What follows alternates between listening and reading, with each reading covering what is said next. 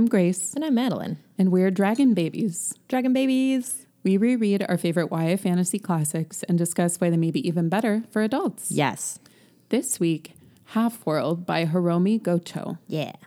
This is a request from listener Lacey. Thank you so much, Lacey, for bringing this book to our attention. This book is dope. It is dope. Indeed. Indeed it is. I had a great time. It was published in 2010, so a bit later than when we were discovering a lot of the other books that we've covered. Yeah. But I'm so happy to have experienced it.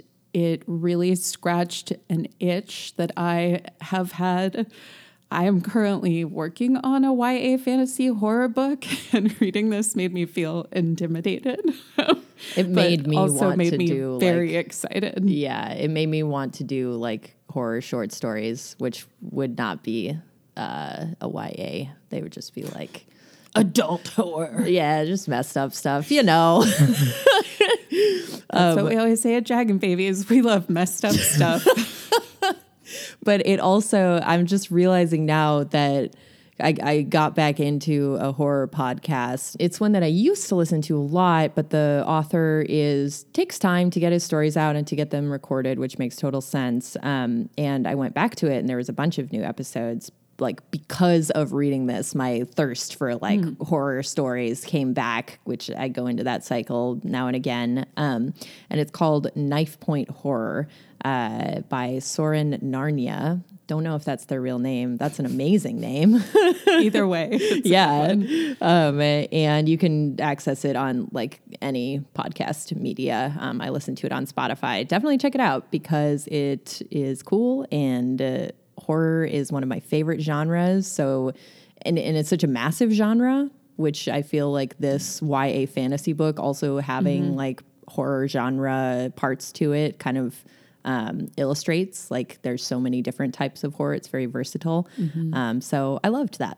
We do thoroughly spoil every book that we cover. So if you haven't read this before, I definitely recommend checking it out, especially if you're not squeamish. It is a pretty gross book. Yeah. And from doing my quick Goodreads temp check, I did see that it is pretty polarizing, and the people who don't like it mostly find it too graphic. So yeah, just a little disclaimer. I do think it's out of print, unfortunately. But Maybe that's why there's no audiobook. Yeah, we were both able to find it through the library. So check with your local library and see what you can find. I think it's worth it. I finally made my own Seattle Public Library System account.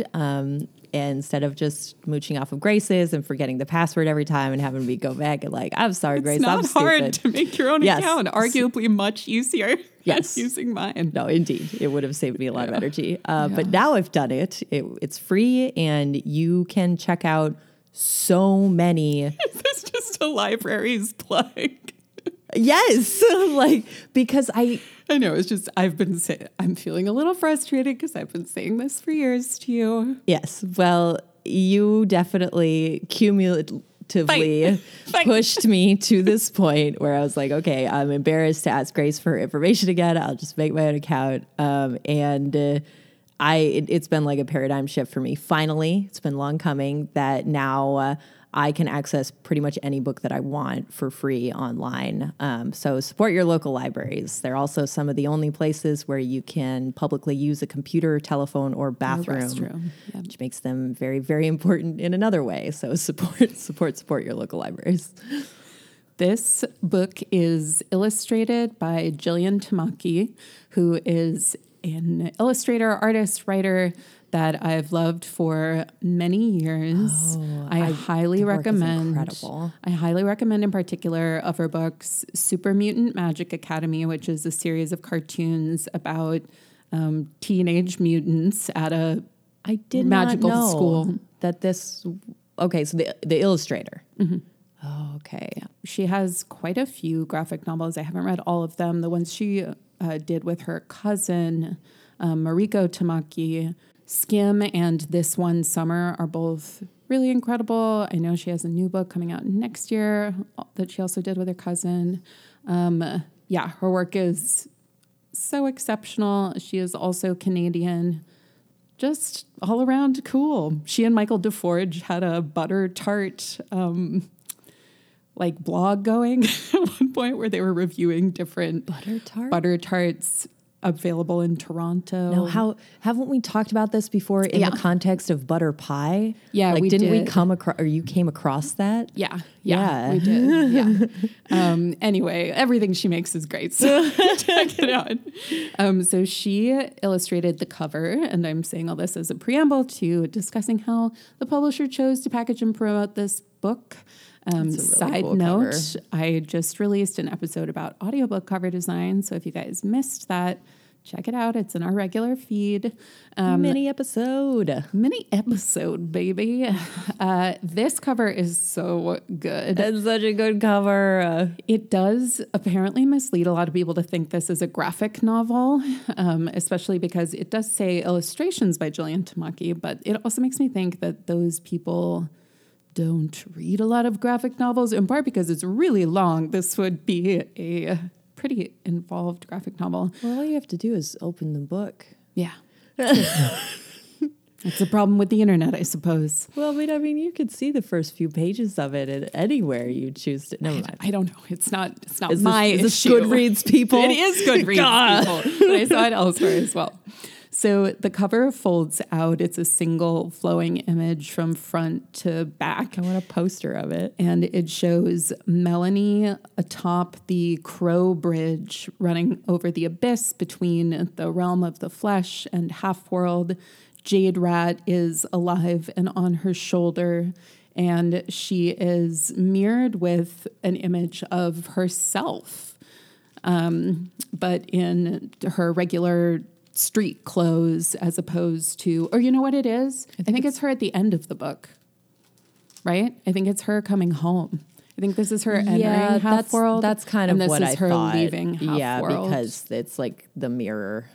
Yep. So it's her at the beginning of the story and then at the end of the story with her fingertips touching her fingertips. And that's the dress that she gets from the party, right? Right. Yeah. It's not white. I guess that was what threw me. But I think it comes across as white for me because the background is so colorful. Yeah. Yeah. There's a very striking blood red sunset sky fading into orange at the top, and the Crow Bridge is scattering off into the sky. You can hear the cacophony of the crows You really just looking at the can. picture. And it is magnificent. Who wouldn't pick this book up? 11 out of 10. 11 out of 10. Couldn't agree more. Madeline, Yes. would you like to give us a plot summary? Yes. So the book starts with Shinobu and Fumiko. They are in a mad dash. The book starts high energy and they're like scrambling, running over this desolate landscape. And Fumiko is very pregnant and they are sprinting over this bridge. And at this point, they just say like it's kind of a very fragile, undulating bridge that they're tearing across. There are horrible monster demons close on their heels, tearing behind them. They reach a granite wall on the other side of the bridge, and it's clear to us that this is some kind of gate that they need to go through. The action is very... It happens very fast, so... At some point, the group of monsters get across the bridge after them. They're hot on their heels. The guardian of the bridge, that's a stone giant, is kind of like coming out of the wall and waking up. And they're like, let us into the gate. And the bridge guardian very stoically just says, you have to pay the toll. We find out that the toll is biting off your pinky finger. In particular, it has to be bitten off. Someone's pinky finger has to be bitten off by someone else at the gate. Yeah, a lot of fingers get bitten off in this book. And there's like a pile of It keeps happening. finger bones. Yeah. Which I kind of appreciate the commitment. Like, that's the toll. Right. And I know. I by kept gosh, thinking, people like, pay it. maybe we can get a rule change at some point. And know. the mountain guardian is just like, give me a pinky. Give me your fingers. And then the pack of monsters is also over the bridge, and Mr. Glueskin, who is this awful, phlegmy, Goopy. just slimy, rancid, vinegary, just ruin of a human that like cannot be called a human. No. Like the way he moves is very carefully explained by the author. I can see him and smell him and feel fear as he shambles towards me. Like very, very well written. Very effective villain. And he's wearing like a raincoat and galoshes, and he's awful. He gets to them, cross the bridge, and he actually lets Fumiko go through the gate. And the condition that he's like, I love games, like many evil people. Let's play a game. And he says she can go through, she can take the bebe, but she has to come back in 14 years. And he's keeping Shinobu, her husband. And if she doesn't come back in 14 years, then he will do horrible, horrible things to Shinobu for all eternity, because they are all trapped in Half-World, which is where they're trying to escape from. So Fumiko goes through the gate. Shinobu bites off his pinky. And then we cut to Melanie at 14 years of age in our reality, or like a facsimile of our reality that follows the rules of our reality. Flesh world. In Vancouver. Yes, in Vancouver.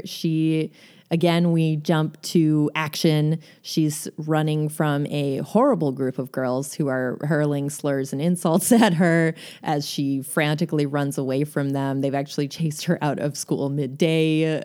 So she's It's a bad bully situation. Yeah, it's really rough. And she just kind of says like, screw it. They don't think I'm a good student. It doesn't matter if I don't go back to school. So instead she goes to, she doesn't go to Ms. Wei's bookstore then. No, she goes to sit at the docks. Yeah. And she kind of hangs out with some crows. Classic Pacific Northwest, late fall afternoon. And some crows are fighting above her and dropping mussels to crack them open on the rocks. Yeah, and I just want to state that I really appreciate the author's portrayal of crows in this book. I feel like crows have really received justice, because we've talked about crows quite a bit in the last month. But the crows with in the last Dark book is Rising, and now this were evil. They were instruments of the darkness, and now they are still just as like creepy and weird and awesome, but they're like firmly on the side. They're not on the side of entropy. They're the opposing force in this book, which I very much appreciate. So one of the crows, she's thinking about eating the like gross, scummy mussels that she sees in the water because she's hungry, because she and her mom can barely work. She's always had this kind of wasting illness, which we realized then and are explained later. It's because like she's doesn't belong in flesh realm. She's like a half spirit. She's trapped in half world. That's where like she's actually belongs. And she's an alcoholic. And yes, she has a serious drinking problem that has been like getting her through, especially in recent years. And a crow throws a fortune cookie on the ground next to her, and she opens the fortune cookie, and it just says like "go home," and we get a picture. It's really spooky, and so she goes home. Her mom is not there, and it's very spooky. She's very upset. And then the phone rings, which shouldn't have rung because their phone service was cut for delinquency of payment. And it's Mr. Glueskin. And he's like, "Oh, I'm terrible. I have your mom. I'm going to hurt her. And you have to come to Half-World to keep that from happening." And then like, that's it. Melanie's pretty freaked out. And then she runs to Ms. Wei, who owns a like secondhand bookstore. Convenience store. She has a grocery store. Isn't it a bookstore? She just has a ton of books. Has her own. Oh, and she personal talks about library. a bookstore, but she doesn't actually go there. Okay. And Ms. Wei like brings her upstairs. It's like, "What's going on? You look terrible." Melanie kind of explains to her like what's going on, even though Melanie doesn't really understand. But Ms. Wei has more on that subject. She pulls a book called the Book of the Realms. And there's like some cryptic messages that like only Melanie can see, and Ms. Way saw different ones, pushing her towards showing her this prophecy that a baby will be born in Half-World and then probably another baby, and everything's going to get fixed because of these babies. Melanie realizes that she's one of the babies and that she has to get to Half-World to try to right the realms and save her mom.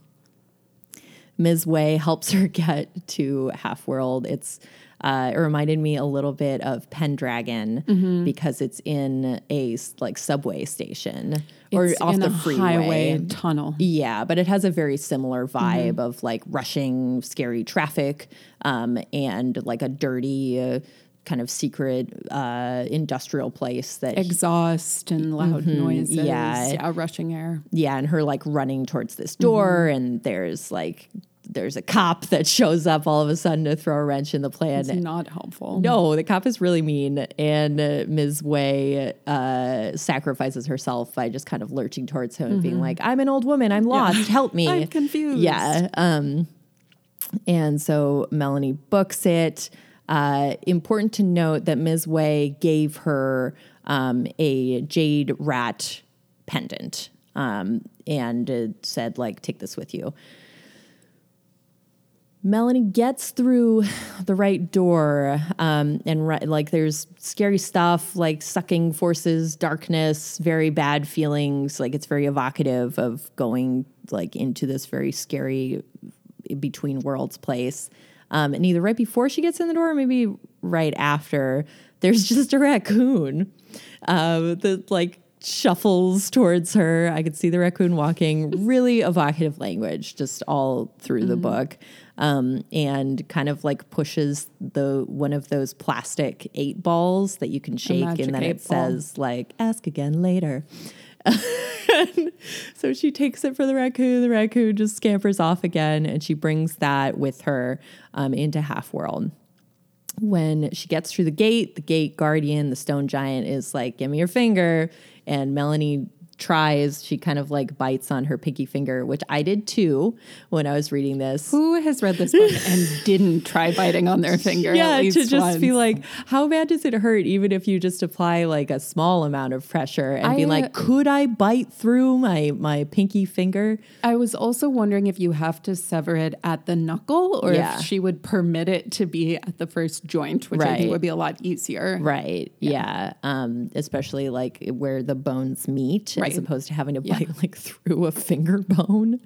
And she can't do it. And then Jade Rat, who has woken up and become a sentient speaking Jade Rat rather than a pendant, rips her own little jade finger off and spits it on the ground. And then the guardian is like, the Crow Bridge is receding already. And she turns around and she realizes that this super precarious winding bridge is actually just crows. It's just tons and tons of crows that are ready to have their little backs stepped on, like as part of this bridge. It's like an ant bridge kind of.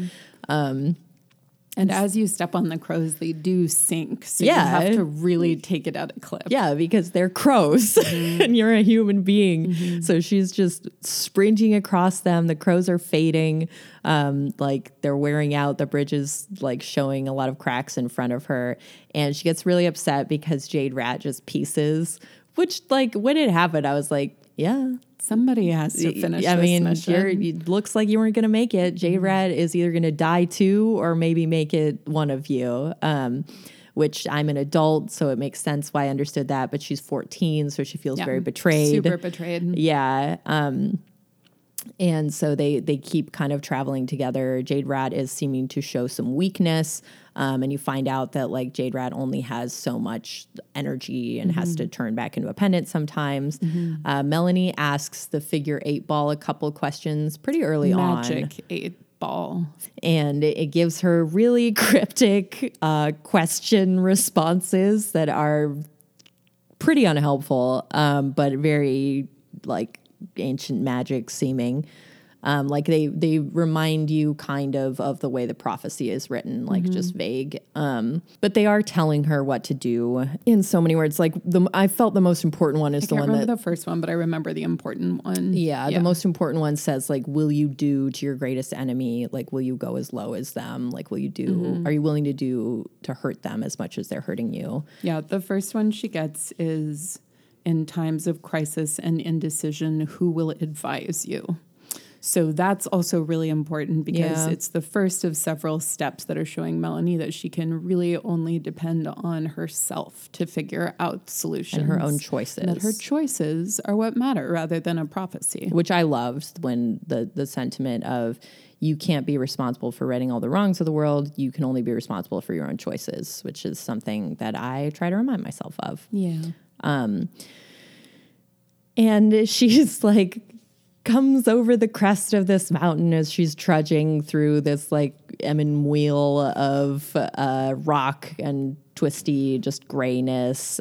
She notices that she looks very much alive in this place because she vibrant. Is. Yeah.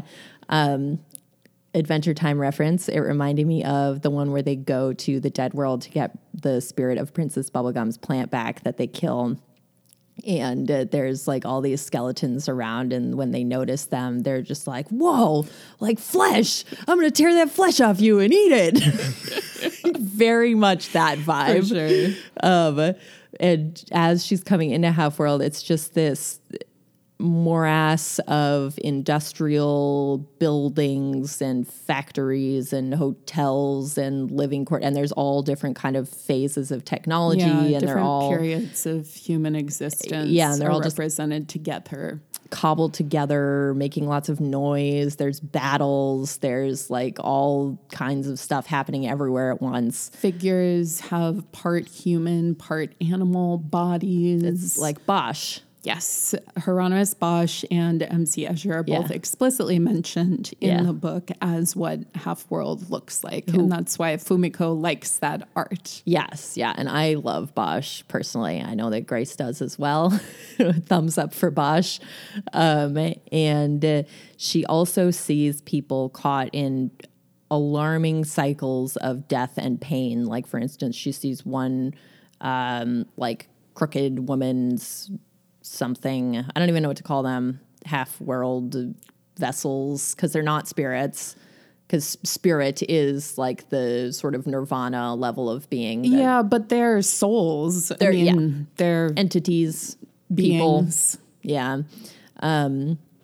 Throwing herself into the water and then reappearing on the bank and just doing it. And that's our first kind of taste of like the cycles that the souls are trapped in Half-World because they can't ascend to the spirit world once they sort their stuff out. They're just trapped in their stuff, in their trauma for forever.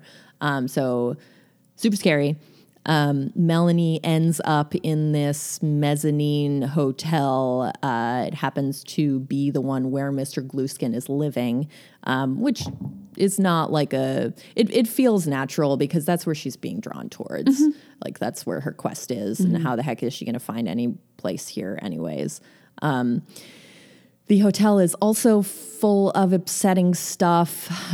She like listens more to the people and like learns more about Half-World, like we've already discussed. And she ends up meeting her father at a bar.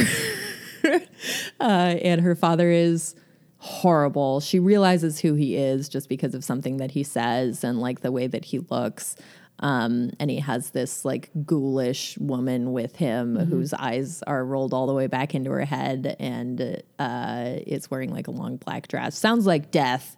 And he like just kind of drunkenly like wavers at her and is like, don't worry, you can throw up here. And then she just barfs on the table. And he tries to take her with him to an upsetting party and she runs away.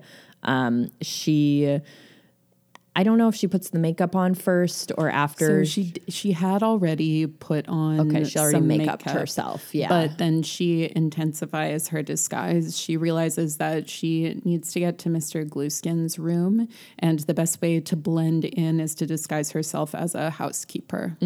Yeah, but before she gets to Mr. Glueskin's room, she meets... when she's escaping the bar and getting away from her dad, someone very strong grabs her. Yes, and it's this woman with wild, knotted white hair, and is like, you have something of mine, you have something of mine, you have to give it to me. And I was like, oh, she wants her flesh. But turns out that it's actually Jade Rat, because Jade Rat had been in Ms. Way's family for generations because it was originally this woman's. And when she gets Jade Rat back, the piece of her spirit that she'd put in Jade Rat helps her to like come to her senses. Yes. And I completely forgot what her name is now. Her name is Gao Zhenxi. Okay, so Gao Zhenxi brings Melanie into her library where all of the books are half finished, because this is half world. Everything is terrible and there's no resolution for anyone.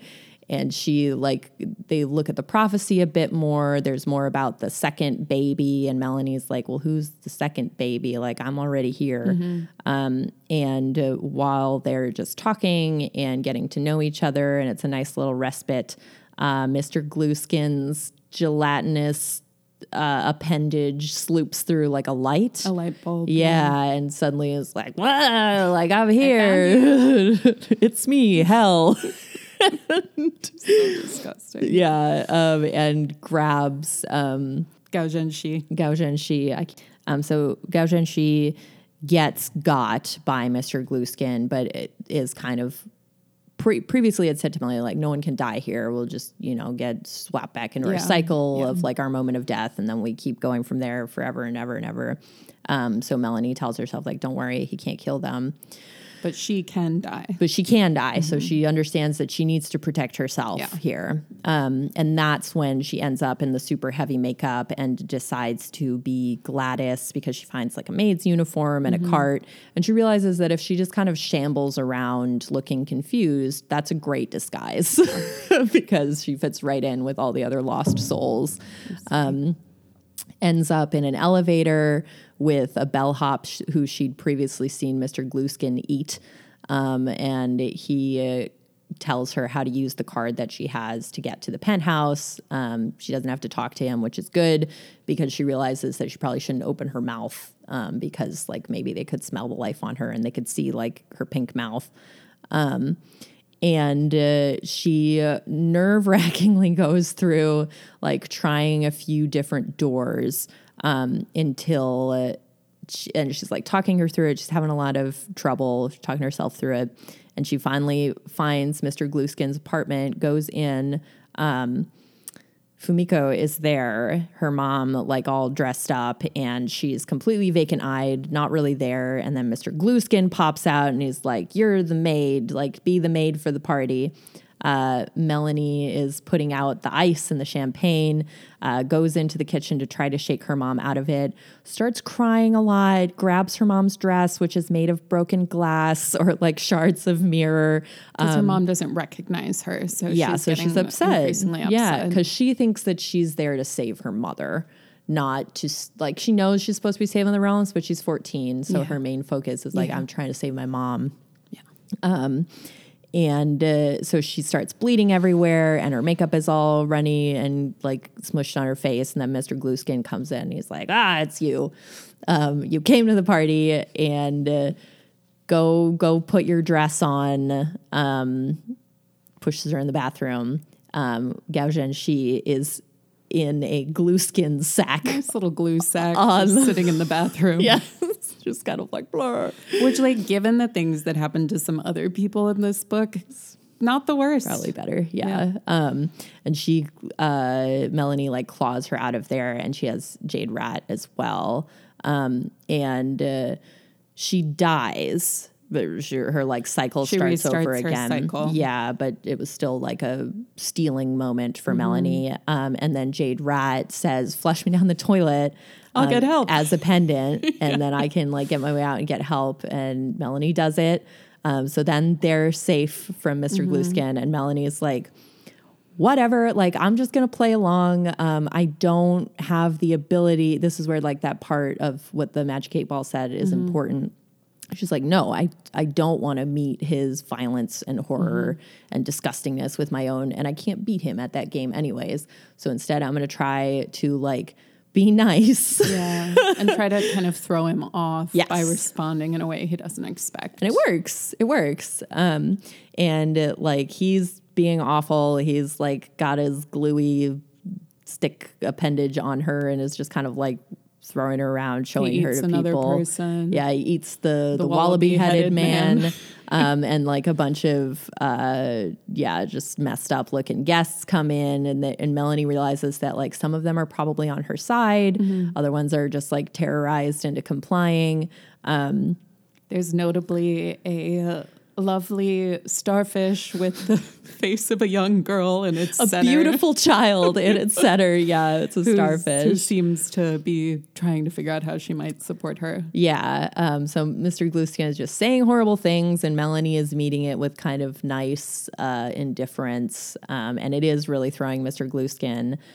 He has her read from his Book of the Realms, and she lies to him, saying that it says like submit, obey your new master. The child has failed. Right. She gives a false prophecy, which is also smart because then he like super lets his guard down, and it's like, well, we're gonna have blood tonight after your mom and I get married. Yeah, no, he says like, you're going to be the suckling pig is what he says to her. I was thinking of the blood fondue. Yeah, the blood fondue, and then the canapes, which are like little writhing creatures. Somehow what happened, I think that he goes to like start killing Fumiko, and Melanie accidentally, or no, on purpose, she throws ice on him because she's like, oh, he's glue. Yeah. And we saw it at gum. He's gum. At the very, very beginning when they're running across the bridge, he gets meltier because of the heat of like the exertion. So like that is a really nice, like planting that seed of like, oh, his form can be changed. Yeah. It's very malleable. Yeah. So she just gets more and more like buckets of ice and just freezes him all up, freezes all of his appendages, stuffs it like in his mouth and in his pants and stuff. And then when he's frozen, there's a very like death of Stalin-esque response from a lot of the people, just be like, he will punish us for this. Like we still have to do his bidding. And they also say that he is the one who taught them how to extend their cycles. Yeah. So they do have some real gratitude for him in changing what Half-World could be once it became the frozen, stuck place. But he made it, in order to extend their cycles, he made it into this just like parade of horrors. So like, you know, some of them are clinging to that. The starfish child helps Melanie and Fumiko escape. But not until after Melanie's mom hits Mr. Glueskin with a knife. Yeah. And his body splits. Oh, yeah. And then in the center is left an infant. Nice little baby. A sweet, cute, sparkly little baby. Baby who also is alive. Yeah. The baby is not a spirit. Yeah. So they grab Baby G. The Baby G, which I love. They just start calling him Baby G. And they take off running. With Baby G. Yeah. I think that, how does Jade Rat end up helping? All the crows come back, and the crows attack everyone. Yeah. And that's how they're able to escape. So they book it from there. They end up, like, they get all the way back to the bridge. And they've caught Melanie's dad along Yeah, Shinobu is with them too. This kind of just like bloated, alcohol-soaked ghoul of a man. But he recognizes them. Yeah, he recognizes them, and Fumiko knows what's going on. Back. Yeah, so like she gets to be together with both of her parents for a hot minute. And by the time... when she's running over the bridge, that's when she understands Jade Rat, because she's like, my parents aren't going to make it. Like, I've just got to go. Otherwise, all of us are going to crash down and die. So she gets across. And her mother bites off her other pinky because her mother does make it across. And so her mom loses both. Well, her mom, right, because she had lost one on her way back in. Yeah, Yes. sorry. Yep. Yeah, because she had previously taken one off to get back in. I lose track of the pinkies. So many pinkies. So many pinkies. Madeline's wiggling her pinkies at me. And so Fumiko does that so Melanie can get through the gate, and Melanie is just like really gutted that like now she's understanding that no, her mom can't come back. Like her mom never belonged there in the first place. That's why like she couldn't have like a good life there.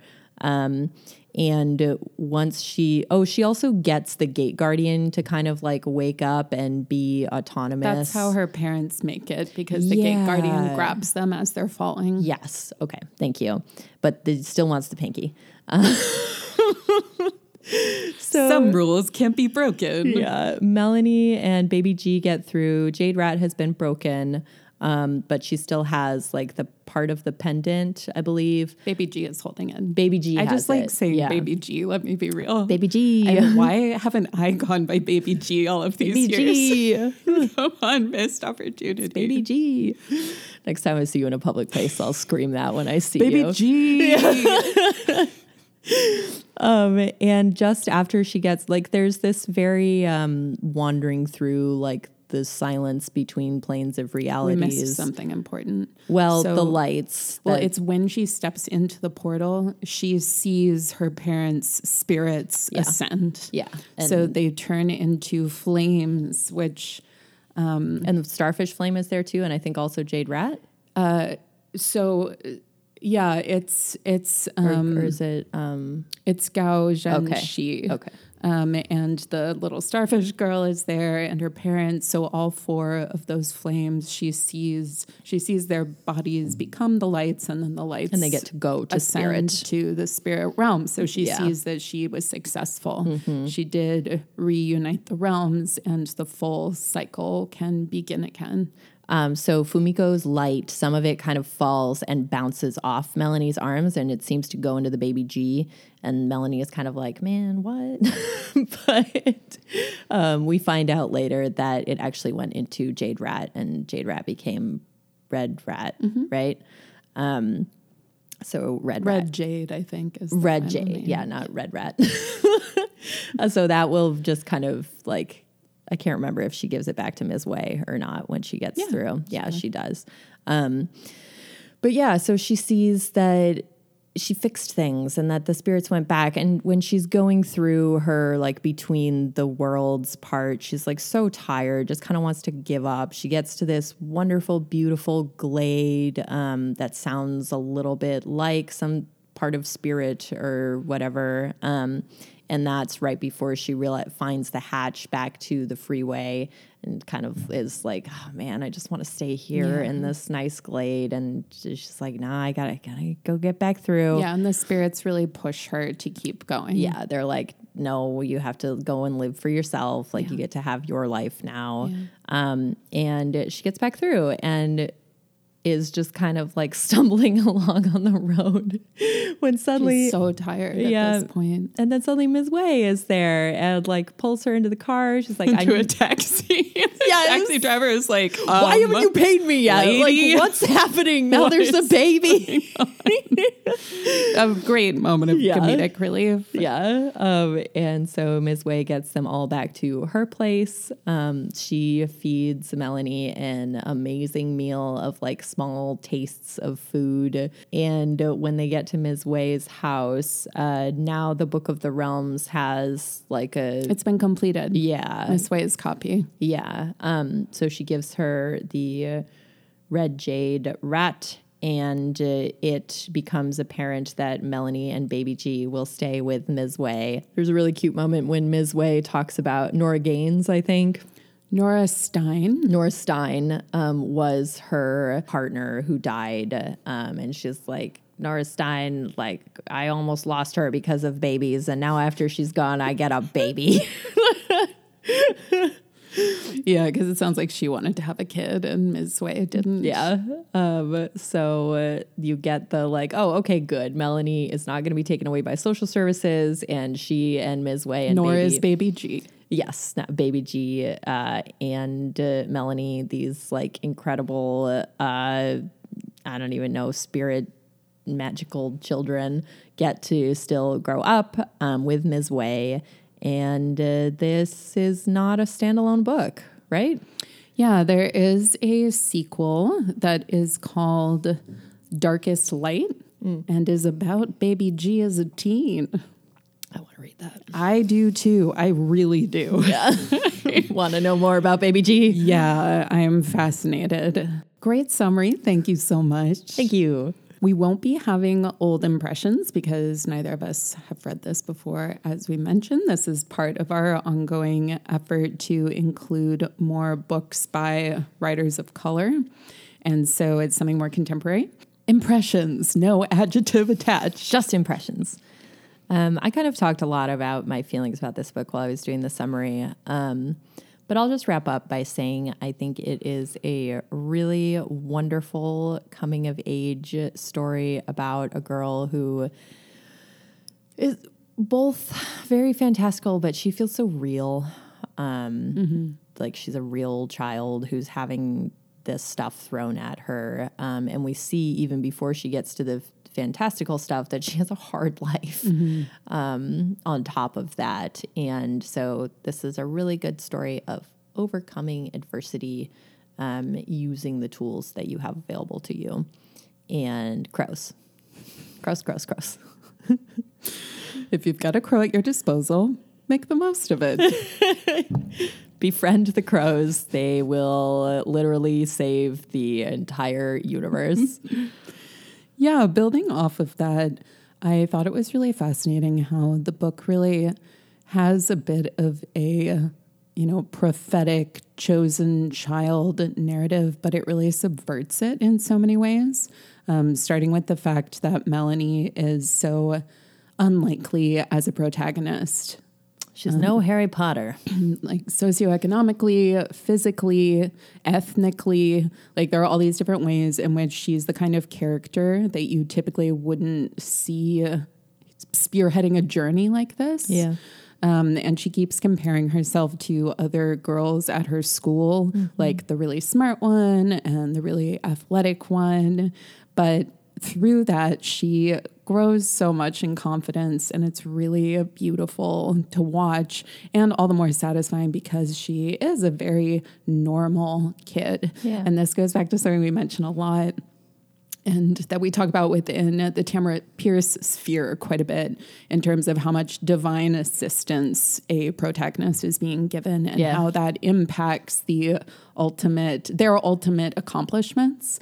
And with Melanie, everything is it's really emphasized that there actually isn't anything particularly special about her. Sure, she was born in Half-World, which has never happened before, but as a figure, it actually comes down to her own agency and her choices rather than anything that's been predetermined. And I thought it was so cool that there's all this talk about the prophecy, but the prophecy keeps changing and it's not complete. Yeah. And I thought that was so interesting, and I just haven't really seen something quite like that before. And it made a lot more sense as a prophecy, like, because it's part of the reason I'm not very into astrology is because everything just seems very like preordained and set in stone and like, here are the rules and you slot yourself into them. But I really like having the prophecy be like windy and changing as things in life change, because that makes a lot more sense to me. Yeah, definitely. And that really fits into the larger cyclical theme too. And that made me think a lot about a lot of Buddhist concepts. I thought it really made sense with the ongoing cycle and being reborn into different planes of being. And I also was curious about whether there were any specific inspirations for Half-World. And I think that within Buddhism, there is a plane that's called Naraka. I don't know how to pronounce it. I'm sorry. And it is essentially a hellish purgatory, because Okay. you're not permanently trapped there. It is a realm of extreme suffering that you're born into as a result of your karma, but your time there is finite until after you've spent the bad karma, and then different, more positive karma or more negative maybe results in you being reborn at a different plane. So probably a If that makes sense. predecessor to the Western idea of purgatory. Yeah, for sure. Definitely. And we get a really dense overview at the beginning of the book that we didn't mention in the summary. It is a fragment from what has been called the Book of Realms, and in just 2 pages describes how there is the realm of spirit, and then the world of flesh, and then half world. So it's life, afterlife, and half life. And something happens, the cycles fall out of balance, and they become disconnected from one another. So the spirits like forget that anything else exists and are just trapped in their enlightenment, which it turns out isn't actually where you want to be for all time. I thought it was interesting that the spirits actually leave spirit and go back into the world of the flesh. Which makes, I don't know, it makes so much sense to me as like, that's where like you get there after you've processed your pain. Yeah. And then you just kind of exist in this like nirvana state. But so you need to have like the last of your humanity filtered away to truly just become like life energy again before then you go back into to start a new life. Like I like that. I think it makes a lot of sense. And it also seems like that would be a way to reintroduce a more positive spirit and energy back into the world. A fresh one. Yeah. It's been filtered. Yeah. Yeah. That sounds pretty, that sounds pretty good to me. Yeah. And yeah, so I really liked thinking about that. The book's worldview and the different realms just felt very right to me and made a lot of sense. Yeah. I also loved the Bosch and Escher references. And I was thinking about Bosch. He's a 15th century Dutch painter who did a lot of religious triptychs and other really complex images of people, especially being in hell. Or like Triptychs that were trippy. Triptychs. And the Garden of Earthly Delights, which is one of his most famous, I realize actually has all the realms laid out. It has spirit, flesh, and half world. Then I also loved reading a book that was clearly by looking at the work through very different lenses than what we typically experience. So written by a woman, written by a queer woman, and then written by a woman who is Japanese Canadian. And I really, really appreciated the ways that her identity presented in the work and just made it so much richer. I loved that Ms. Wei's queerness was discussed very casually and matter of fact. Yeah. And she wasn't the recipient of any prejudice She didn't feel like she had to hide it. Yeah, based on being in a same-sex relationship. And there's just no question of like the validity or importance of her relationship. Yeah. And I loved that. That was extremely refreshing.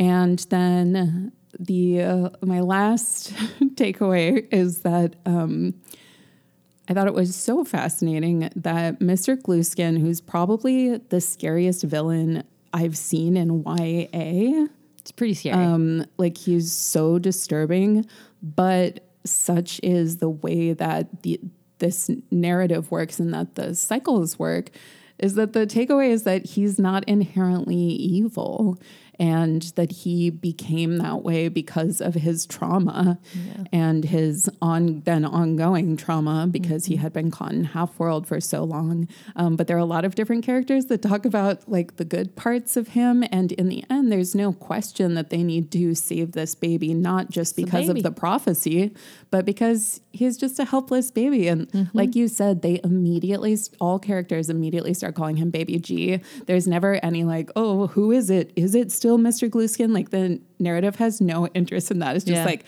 they picked up Baby G and headed out. Next. Like he's just so fully brought back to his pure self. And I really loved that. And that makes me really invested in reading the prequel. The sequel.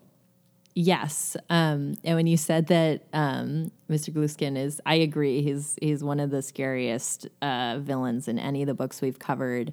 And the only other thing that I thought of when I was like scariest is some of the stuff in Sabriel in the Porson books. Yeah. There's some but those are much less, like a lot of their terrifyingness is in their nameless horrorness. Right. Like they are kind of unknowable in how horrifying they are. And they don't have souls, you know. A lot of them are like reanimated corpses at different levels of demonhood. Yeah. So it's like unthinkable fear and horror, but they don't have any agency. Right. And also just like unknowable as opposed to Mr. Gluskin's just like ridiculously well described, awful concrete, like his appendages and slime, and like it is very known and it is terrifying. Yeah. He's a very tactile villain. Yeah. So repulsive. I'm very impressed by his writing. Yeah. I think it's so difficult to craft a very specific villain, one that you fully see. Like you said, you know exactly what he's about. He's not lurking in the shadows. He's not like revealed at the end of the book. He's in the opening pages. Yeah. And from the start, you're like, oh God, get away from me. It's not just the fact that his jaw can unhinge and go all the way down to the floor so that he can swallow someone whole. It's not just that he reeks of vinegar every time he opens his breath to the point of choking when you're in his presence. It's not that his tongue is seemingly limitless in how far it can stretch and what it can envelop. Like, for me, honestly, what bothered me the most is the way that his skin is just constantly kind of hanging off of his frame. He's constantly in the stage of meltingness that the Nazis were in Raiders of the Lost Ark. Final scene of Raiders of the Lost Ark. And I found it more disturbing that when he was cut open, it was just a hunk of glue as opposed to having like some organs or something in there. He also has pinprick pupils. There's so much about him that's so deeply upsetting. And I kept, because this book is so visually rich, just like a Bosch painting, there's something happening in every single frame. And I noted from my Goodreads temp check that which I think just should become a regular segment now, a lot of readers found the ongoing descriptions of the world to be excessive, but I reveled in it. Like every dark, gross corner was just so rich. There's just so much happening, and that's exactly what this world would feel like. Everyone's been trapped there, teeming with hate and fear and anger, and also like a lot of fried food.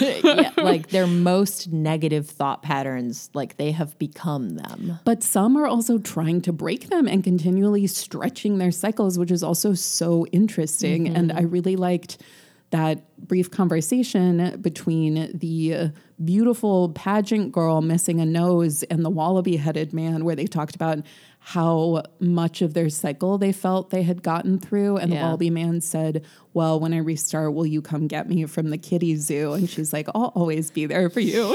Just seeing this bizarre kitty zoo.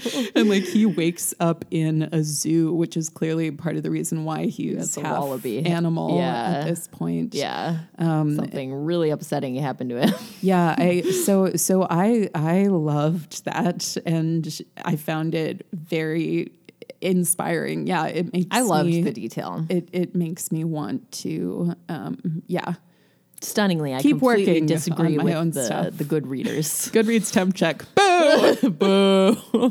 Fight me. Yeah, so I thought it was super inventive, and the world that Hiromi created is just incredible, even though it is repulsive and it is super upsetting, and you do see so many people being swallowed and like tails being served as canapes and only a promise of blood fondue. It's not explicitly in the book. It's going to be at the party. Blood would be even harder to have fondue with than chocolate because it has lots of different parts to it. So it's not just about keeping it moving. They would need one of those, like, they'd have to put that metallic stuff in it. It that will makes coagulate. Your mouth tastes like metal. Yeah, it will coagulate when you donate platelets. Is that what you're talking about? Yeah, they put something in it to keep it from coagulating. Yeah, it's an anticoagulant. It makes your mouth taste like pennies. Another reason I'm curious to read Darkest Light is that I think there are some areas where I wanted a little more from this book. One is that I actually thought it could have been longer. Yeah. I would have loved to see more of Melanie's childhood rather than jumping right to 14. Even if we just got like, I think it would be cool to have a few brief chapters at the start, like maybe her at 5 and then her at 10 with a different scene that shows her and her mom together, because clearly they had a loving relationship, but we only see her mom really once she has been physically and mentally wasted. Yeah. And then at the end, we see her love for Melanie come out. But most of the book, she's either not present or in a state of amnesia. So that felt like a missed opportunity. Yeah. And then I really want to know about how you make your cycle right when you were harmed by another at no fault of your own. That was something that I was really kind of fixating on throughout the book, because in Half-World, you're supposed to fix your moment of trauma. But what if it's not, like, what if it's truly not within your capabilities to do so? Like, can it be as simple as like not walking down that dark alley that night? You know what I'm saying? I guess what I would figure is then it would come more from a place of like figuring out how not to blame yourself. Yeah, working through your response. And how to get over, like, literally just your trauma response. Like how to overcome the horrible, horrible trauma. Like accepting the random cruelty of existence. Exactly. Right. That's what I would figure. But I mean, I don't know. Well, because I'm so curious about like how Mr. Glueskin managed to escape infancy, because his trauma is that his dad murdered him as his mom was giving birth. So he's kind of special because it was he like was kind of stuck between. Right. He was between life and spirit. Yeah. So I'm very curious as to how he managed to extend that. Well, I think that's why, like, part of the reason he's so drippy and like stretchy and stuff, right? It's tenuous. Yeah. Yeah. Very interesting. Yeah. This book gives you a lot to think about. It really does. Oh, and then the other thing I was curious about is how Fumiko and Shinobu got pregnant. Like, how did that happen? Yeah, we just launch into it when she's like super pregs. About to give birth, but we don't know how that piece came to be. I guess it just happened, and then they were just like, "What?" That's what I feel is kind of funny. It like makes me think of Children of Men, where it's like one person's pregnant, and I don't know, it happened. Let's protect that baby.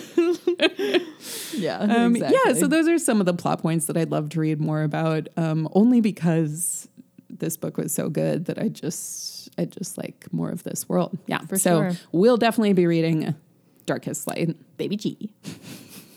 So we do have a bad dad alert. Bad dad. Bad dad. We don't get any information. That was totally spontaneous. We don't get any information about exactly what happened to him in the 14 years since he returned to Half-World. Seems he was drinking a lot and he made friends with the death lady. Well, I mean, I see it as a reflection of him giving in to his worst possibilities, but then that also led me to wonder, it was interesting that we never learned how Melanie's mom and dad died. Yeah. Like, we never get any information about that, right? Well, I mean, I figured their alcoholism had something to do with it. Like, yeah, maybe they are both alcoholics by that point. But that's because something bad happened in Half-World. So you but can't they could have know. already been. No, yeah. They totally could have. You just can't know. Yeah, the there's cause. a lot of space to just. But now, we're asking ourselves the same questions. Like, does the trauma create the pain, or vice versa. You know, I feel like maybe that's something that individually each person has to come to their own like I know. soul altering conclusion on. So I don't feel bad that we're not getting there. No, I agree. Let's end the podcast for failures. Can't answer for all human suffering. Okay, so let's talk about animals. Just like animals in this book.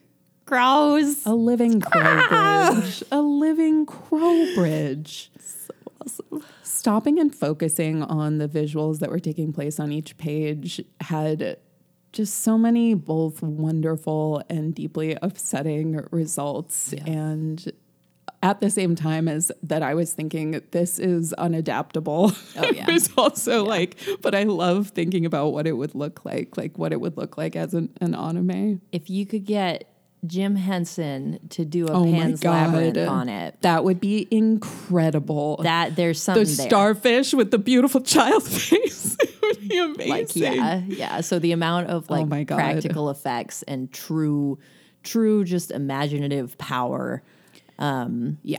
that would have to go into it. Because I was kind of thinking that while I was reading it. I was like, the only way I could see this in reality were if it were like Labyrinth style. It also felt really Tim Burton-y to me. Yeah. Specifically Beetlejuice. Yeah.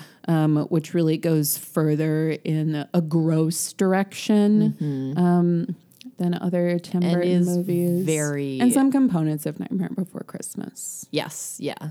The crows are wonderful throughout the book. They're Melanie's overarching guide from start to finish. They come to her they're in the flesh realm as They're- well as Half-World. Yeah, and you they're kind her of feel like spirit they can guides. traverse all of the realms because they feels appropriate. pass between, they cover the abyss, close the abyss. Yeah, and when she sees them like coming in, she's like, "Oh, is that where I see the crows flying to at night? They're going to Half-World." And Yeah. I thought that was so cool. That was awesome. I know that's like movie poster tagline stuff. yeah. Then we have the wonderful Jade Rat slash Red Jade. Red Jade. It's confusing because they switch. Yeah. Yeah.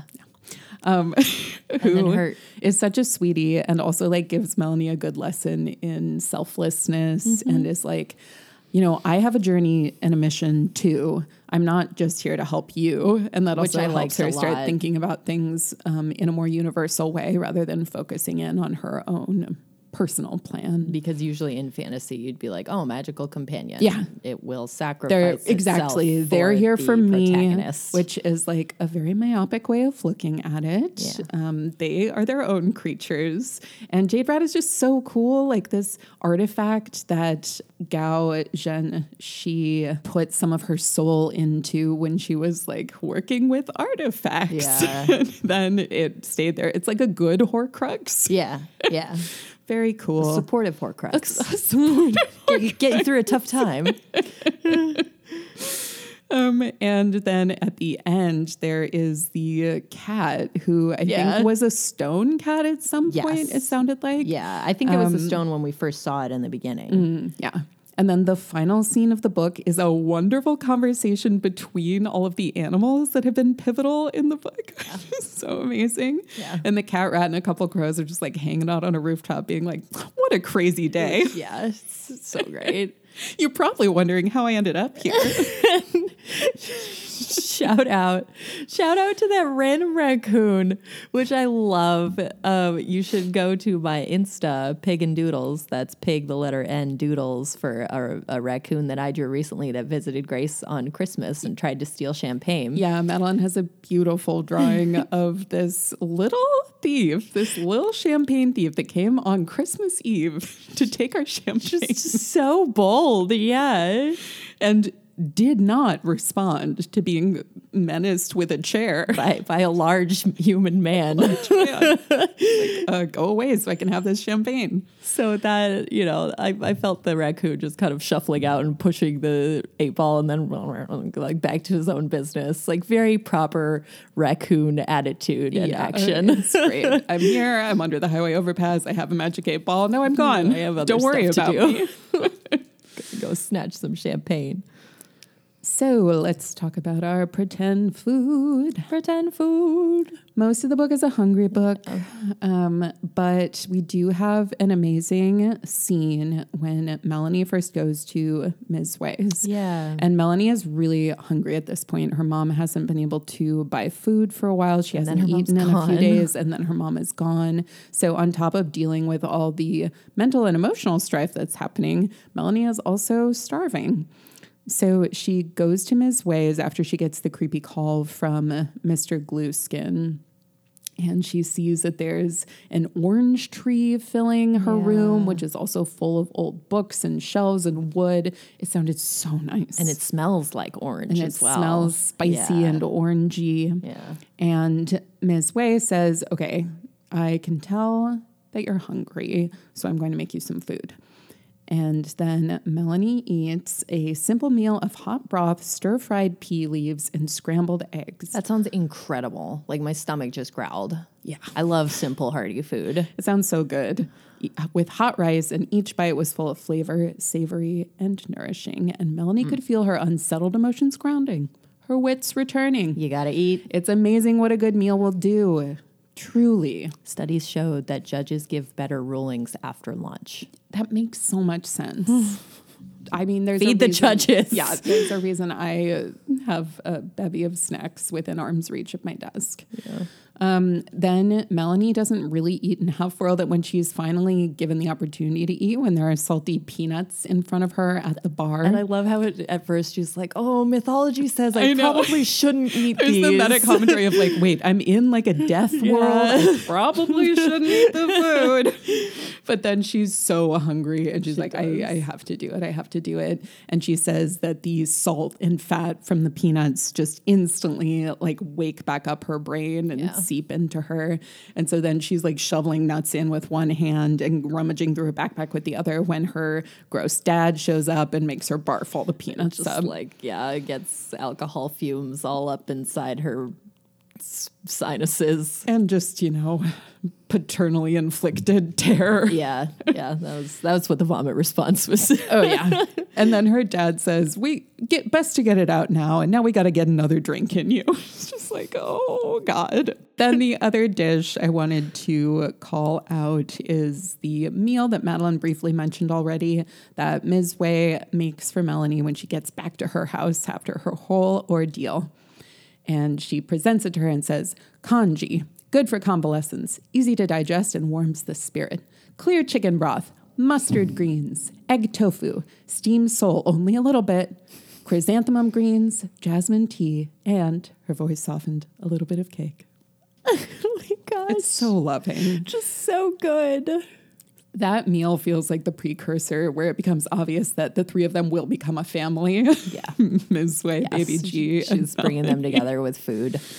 And she describes the food as she eats. It has chopped green onion garnish. It's salty, hint of ginger, slow cooked rice.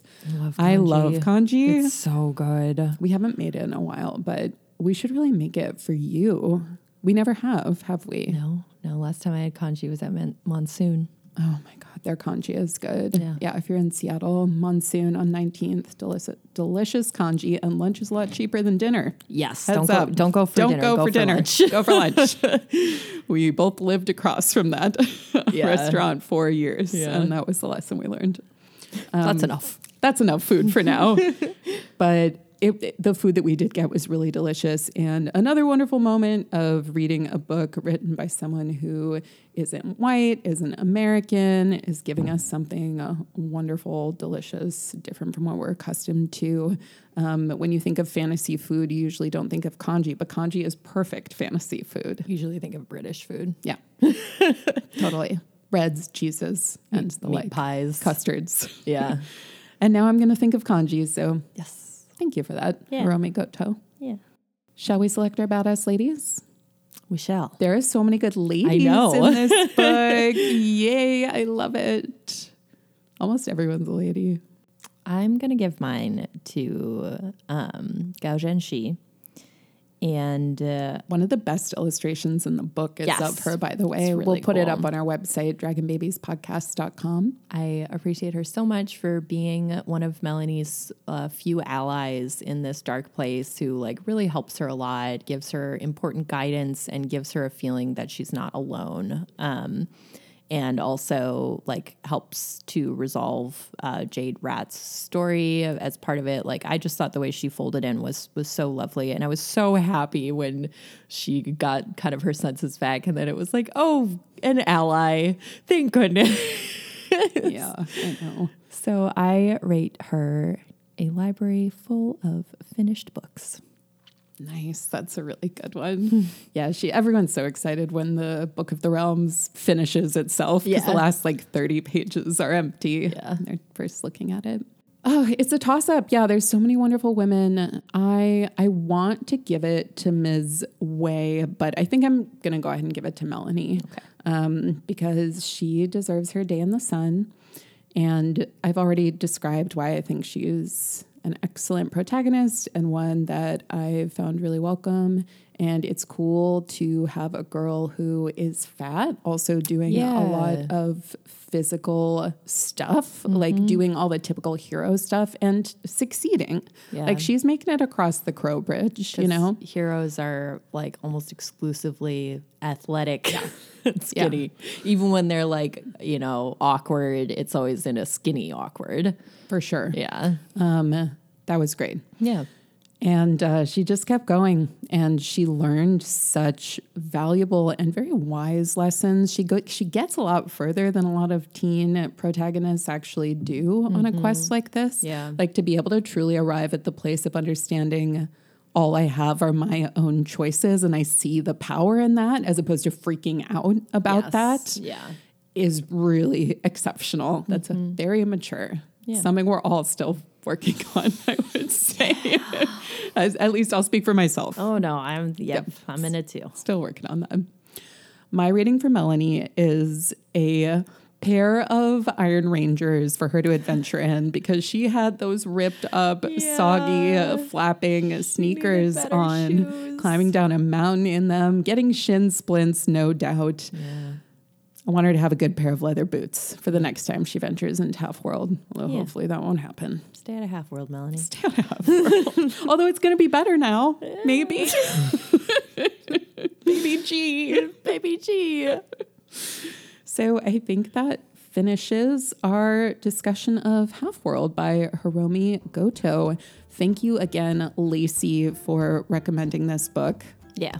Absolutely loved it. We really appreciate it. We will be covering Darkest Light at some point in the future. Yeah. Thank you all so much for listening. You can find us on our website, dragonbabiespodcast.com, on Twitter at dragonbabiespod, and on Instagram at dragonbabiespodcast. And on Instagram especially, I've been doing a bunch of stories with some like background information about the episode after it comes out.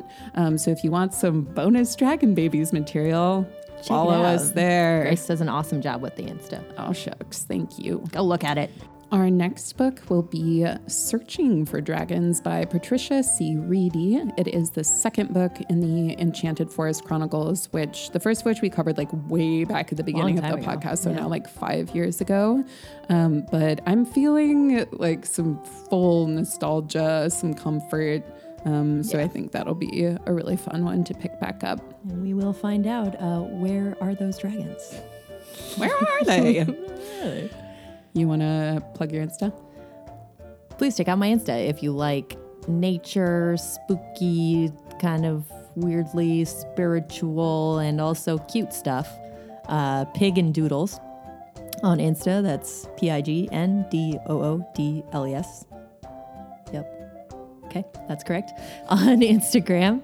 And if you're doing that, make sure you check out our Dragon Babies. Cyclical Just plugs. Gonna keep going in circles forever. Keep going back and forth. In fact, the only 2 Instagram accounts you ever need to visit are Peg and Doodles and at Dragon Babies Podcast. We got everything you need. Don't go anywhere else on Instagram. I'm Grace. And I'm Madeline. Until next time. Goodbye.